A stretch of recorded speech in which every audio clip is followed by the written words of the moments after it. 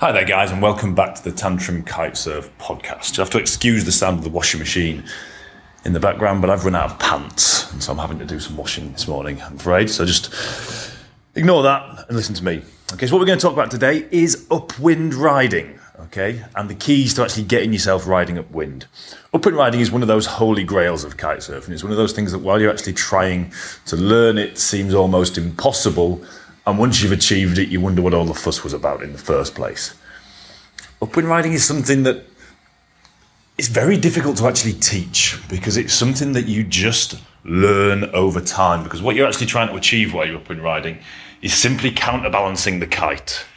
So you've got to gain that experience, that understanding of how much power is going to be coming through the kite at any one moment, so you can counterbalance it at that given time. So if you are at that stage, the best advice I can give you is get out and practice. It will come.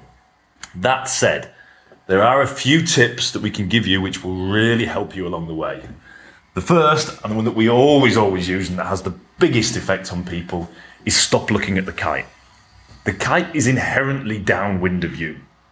If you're looking at the kite, just like when you're driving a car or doing anything, everything follows your eyes. Wherever you look, you will go. And if you're looking at the kite, you will naturally go downwind following the kite.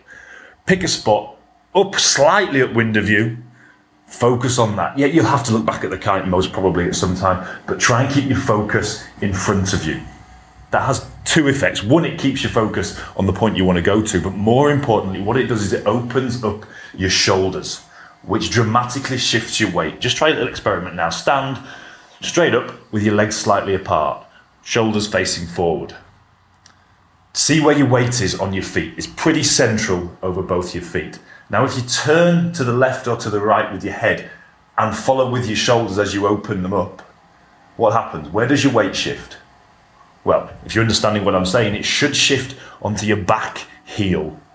Now, what that does when you're riding upwind, obviously, is it starts to engage that rear edge and the rear back edge, which is what gives you the resistance against the kite, which eventually is what shoots you out upwind. The whole principle of upwind riding is, I think it was Archimedes or some Greek dude like that, who had the whole squeeze a bar of soap between your hands. And that's exactly what we're trying to achieve with upwind riding. As you squeeze that bar of soap from both sides, it shoots out in the other direction. Now, rather than thinking about your hands, one of those hands is the kite, one of those hands is the board.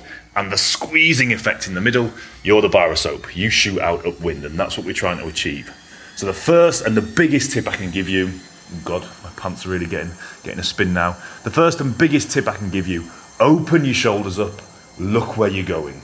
See how you get on with that. Okay guys, speak to you soon.